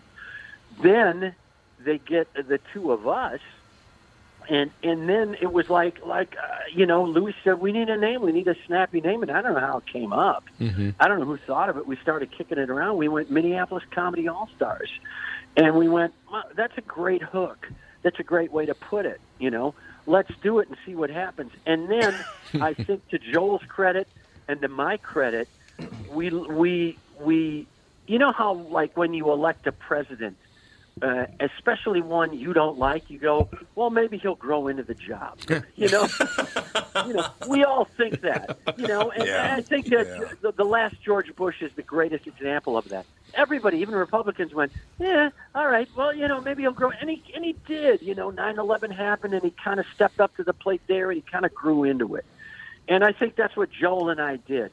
We grew into the billing of it. And I don't think my track record is going to do anything but uphold the name Minneapolis Comedy All-Star. I think I went on pretty quickly to do Los Angeles and then a couple of Lettermans and then a string of Tonight shows. So I believe I'm one of the better comics out of that scene. And Joel, his muse moved him more in a writing way, but bam, he helped shape Roseanne, which completely revolutionized the way people did sitcoms. So, pissed on a local level, yes, but I think if you asked any of those guys now, they would all go, yeah, it was a marketing hook, and it worked for them, and then they proved that billing was accurate by having tremendous careers. No doubt. No, do you have a little more time, Jeff? Because I have to take about a 2-minute break, but I want to come back because there's another part of this that happened, and I personally didn't know that it was true, but we just found out, and Michael Bryant knows because it's in the book.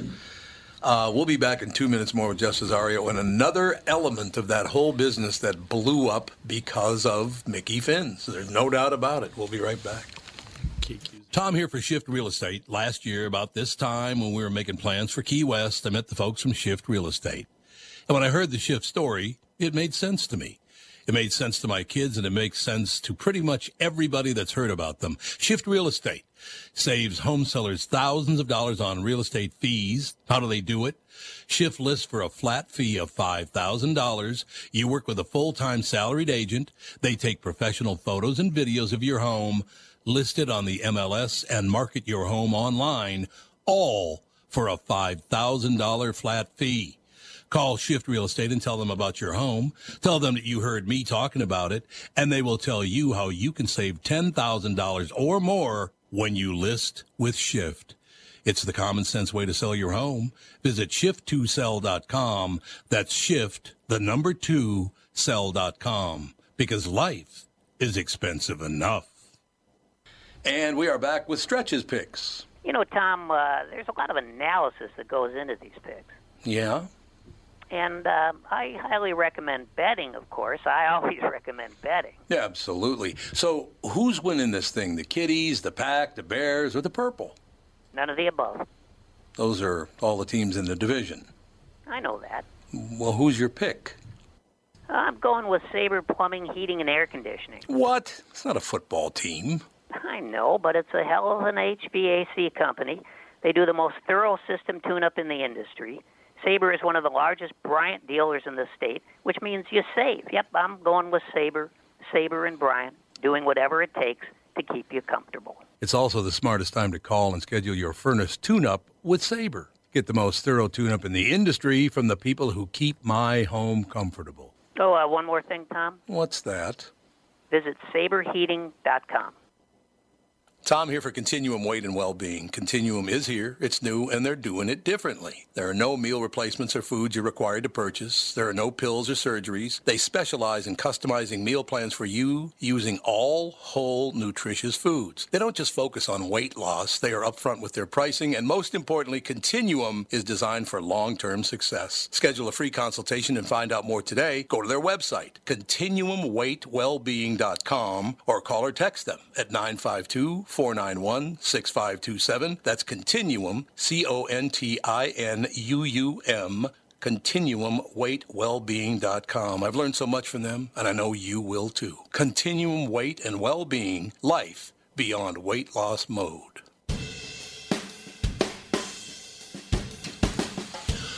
We are back, ladies and gentlemen, talking about Louis Anderson, about Scott Hansen, about Bob Saget. Right now we're talking a lot about the Louis Anderson part of it and Scott Hansen part of it. Jeff Cesario with us. There was another thing that I didn't even know. I just assumed that it was, nationwide. I don't know why I didn't know this, but because of Mickey Finn's, because of all the things you were talking about, Mr. Cesario, the KQ Morning Show started inviting comedians in on Fridays, and they would come in and do a show.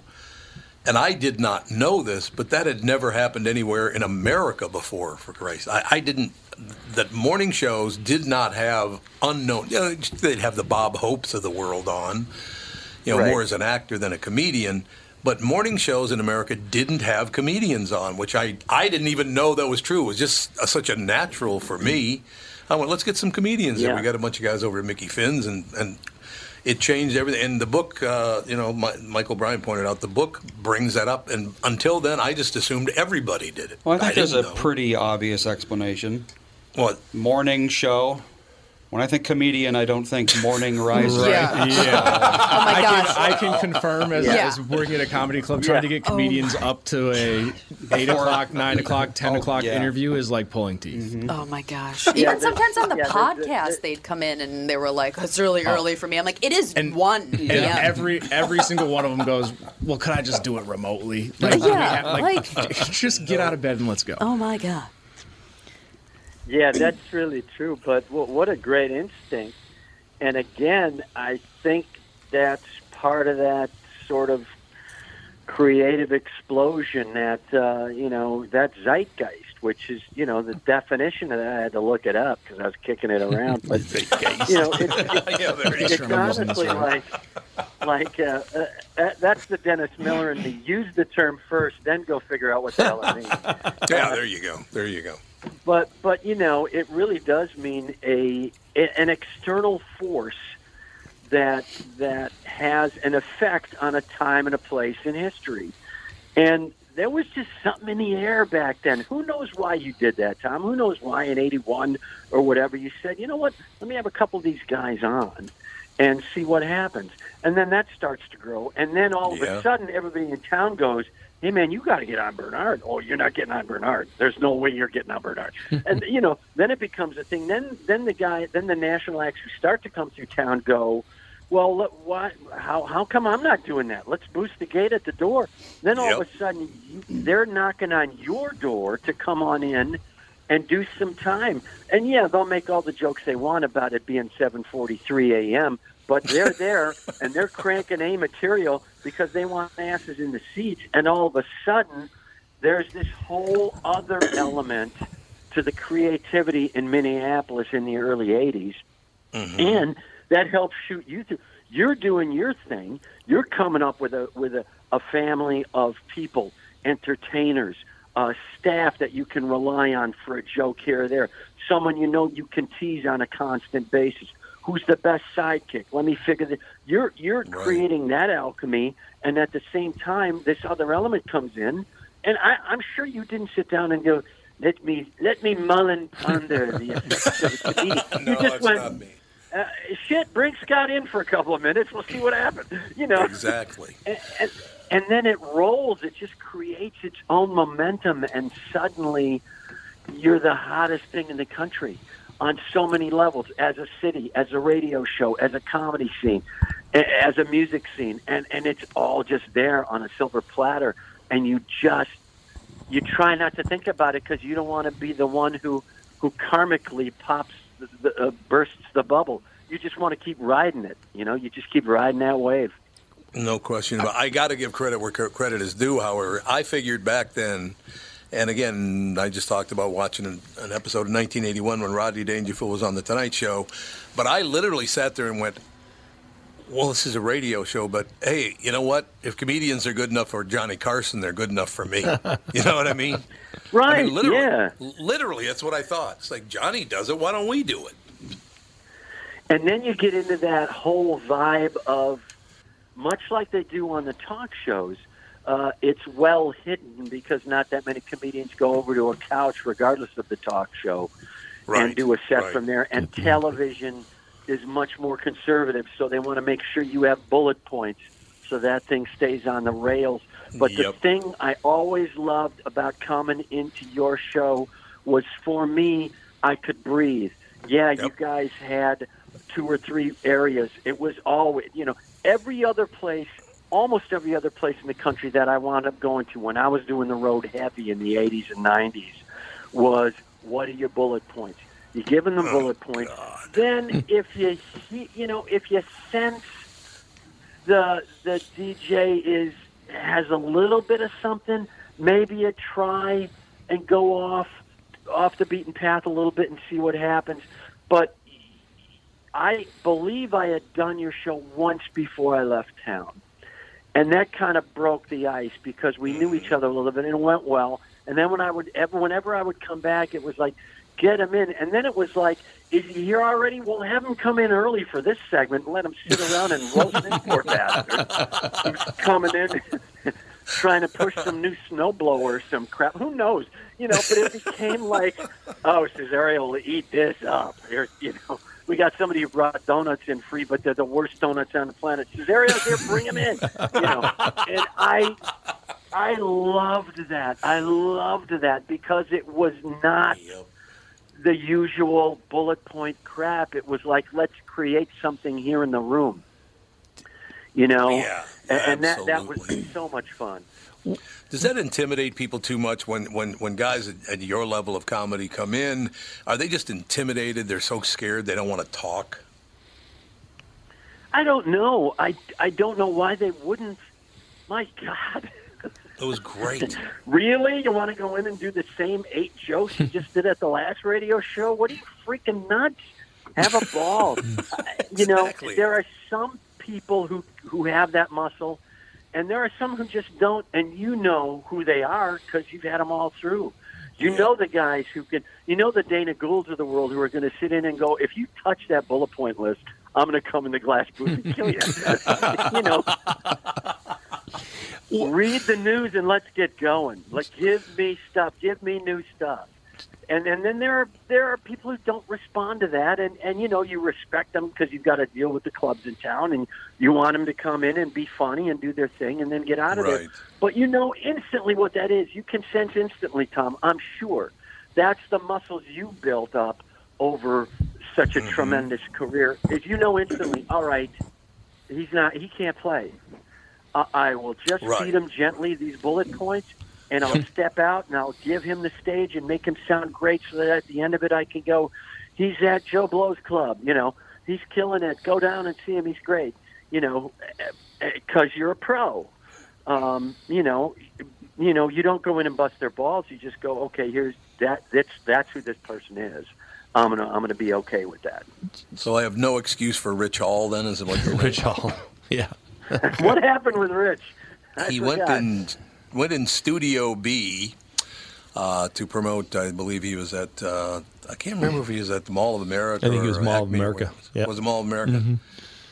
Came on the show. We go to him, and he never talked. He just sat there at the mic, open mic, reading a book. Yep. Wow. Did he not know he was on? Or? Oh, he knew. He just was a prick. He was a total pain in the ass. Weird dude. A lot of ticket sales that weekend, I bet. I got one other question from the book. Let me just finish what I'm saying. Go Okay? ahead. Sorry. And then you can jump in. Yeah. So I said, look, I understand I'm not as interesting as Sniglets, but I'm trying my best. And he did not think that was funny at all. But I did. Oh, but that's sometimes you gotta. I mean, you see it rarely on a national stage. Once Letterman was a little more free with that muscle than anybody else. Yep. But sometimes you gotta throw a jab to the face and then hit him in the ribs just to go, dude. I cannot carry all this weight myself.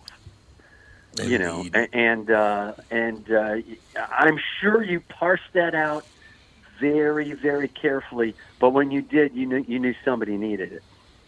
He did need it, and then I kind of stood up to make sure that he needed to leave. Time to go. Anyway, Michael, you had a question. One last question from the book. Did you ever do the Chinese restaurant? The when they had it set up for the shows from the restaurant down on 494? Oh, Howard Wong's. Oh man, I don't know. I honestly can't remember. I know I did a place right on campus that was in the basement. And I know I did a jazz club on 494 when I opened for Ben Sidran, and I got that gig through the Peterson Boys. That was my first opening gig ever, really. I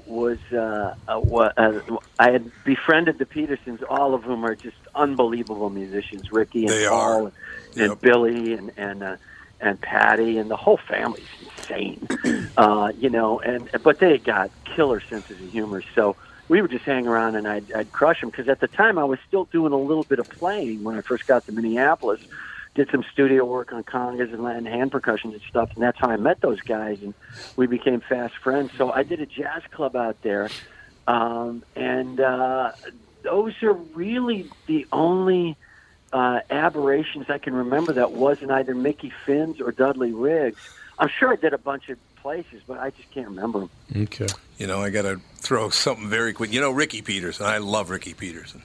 Yeah, I did a song. I did a song with him called "King of the World." Right? Yeah, I'm the king of the world.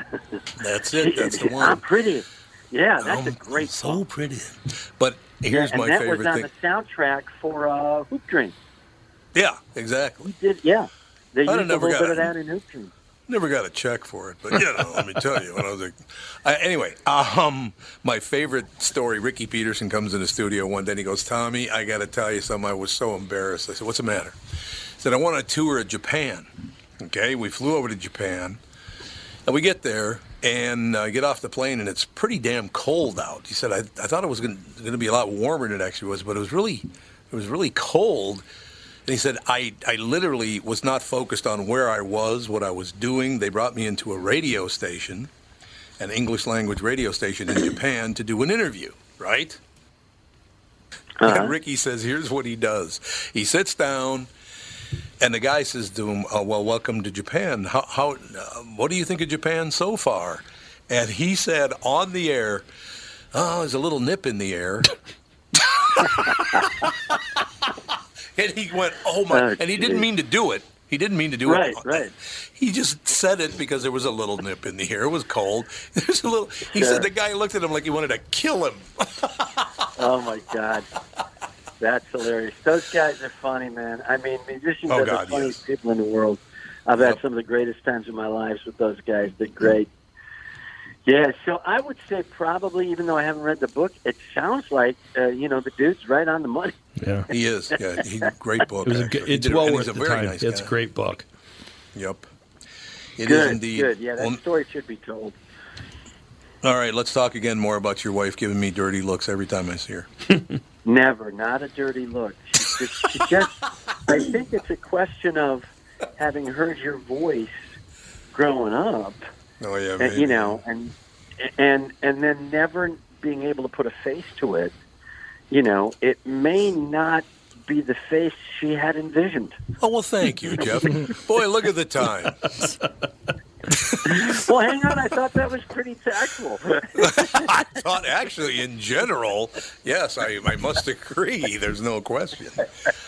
But what the hell? I just...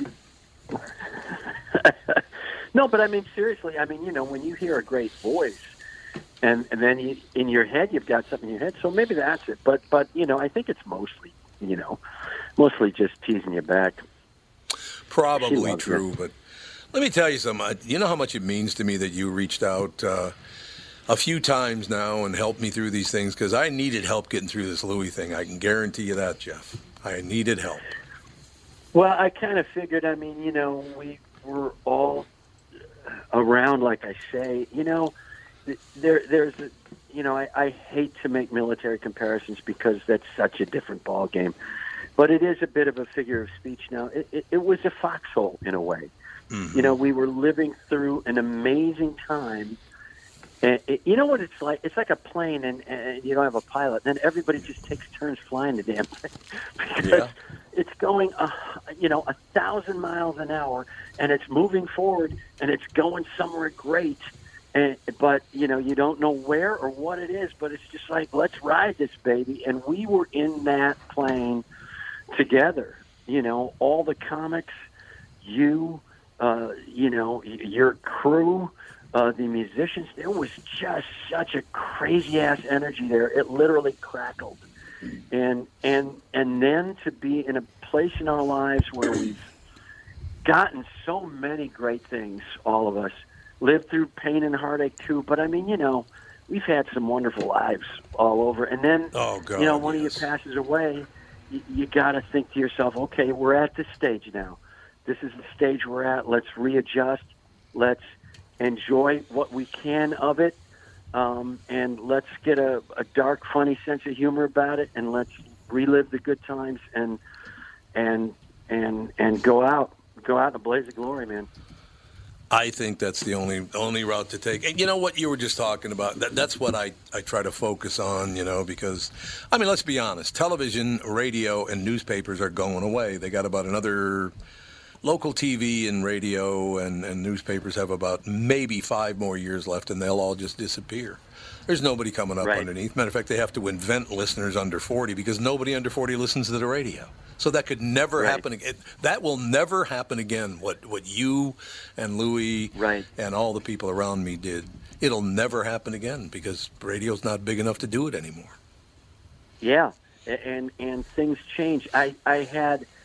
quite a jolt of hope. I saw a kid on TikTok. I saw him interviewed somewhere else, and I don't remember his name. He has an Arabic name, and he does these funny 15-second comedy videos. And I always keep an open mind to that, only because that's the language of 25-year-olds right now. Trying to make it in comedy is, forget stage time. They'll put out albums that are half developed, only because you have to have an album out every year or you don't have a following. So it's a whole different ballgame. But this kid was hilarious. I can't remember his name, but he's got like 1 million followers. He's making incredible coin. His goal is to make hilarious movies and be in them. He's got a great dream, and he does these 50-second things that are. I mean, he did a thing where he pulls up at one of those places where they bring food out to your car, you know, like window service. You know, they're going to hang a tray on your car, burgers or whatever. And the guy comes careening out of the restaurant and just crashes all the food right into the guy's lap. I mean, you know, he clearly has a sense of comedy that goes back to frickin' Buster Keaton. Yeah. You know, and he's 24, and I'm thinking, okay, this can live in its heart and soul. Comedy will live in the heart and soul of other comedians if people like this continue to do comedy. And then the flotsam and jetsam washes away, and we got the tried and true still. Regardless of the platform on which it's delivered, it's still literally a Coke in the lap, and then water hit his girlfriend in the passenger seat. You know, you only got 15 seconds to tell a story, and the girlfriend was hot. And then she looks up, and it's a guy in a wig because water hit her, and she was like some sort of vampire.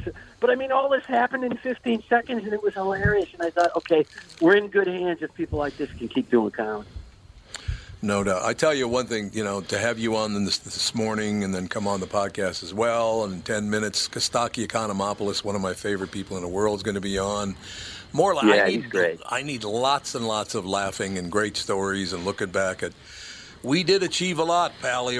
Now, I got to ask, because I know you only got about one more minute, but Andy and Alex, what was it like growing up in that whole era? I mean, you didn't know any different because this was going on, and you just kind of thought that's how life was. But, I mean, that would be pretty exciting to be meeting people, and then all of a sudden you'd watch TV or go to a movie, and there they'd be, and you already knew.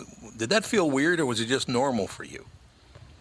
It was just how it was. Yeah. You know, when something's the way that it's been since you were born, you don't really know any different. Yep. Exactly. Jeff, I can't tell you how much gratitude I have for what you've done over the years. I love hanging out with you. We got to get out and play some golf again, man. We got to do it. No doubt about it. I haven't played in 2 years. Oh, man, we got to get out. Let me tell you something. Before I leave, those North American Bank guys are a half an inch from a Dave Thomas, Rick Moranis sketch. They are great. They're awesome. I heard that commercial. I immediately wanted to invest money with them. I did. Bilski's a great guy. So great. One of the listeners wants to know if you wanted to pick you up some Tenutas or some Broad Stop. Oh, man. If somebody's going to be there, Tenutas all the way. You know, the Broad Stop's great, but Tenutas, or I've often said this, here's how Italian Kenosha was when I was growing up. Mars Cheese Castle on the west side of town, people think it's named after the planet. It's named after a guy named Mario, okay? That's Mars Cheese. That's your Mars right there, baby. That's exactly. Come to town soon. I got your Mars right here. You got to come to town very, very soon, Pally. I do. Say hi to Kostaki. I just had him on my Chet Waterhouse podcast, Play with Pain, and he was great. He's just loaded with so many great jokes. You'll laugh hard. Thank you, sir, right, and say hello friend. to your lovely wife for me. Thank you. You got it. Chin to the wind, guys. Chin to the wind. Jeff Cesario, ladies and gentlemen, one of the best in the business. We'll talk to you tomorrow with the family.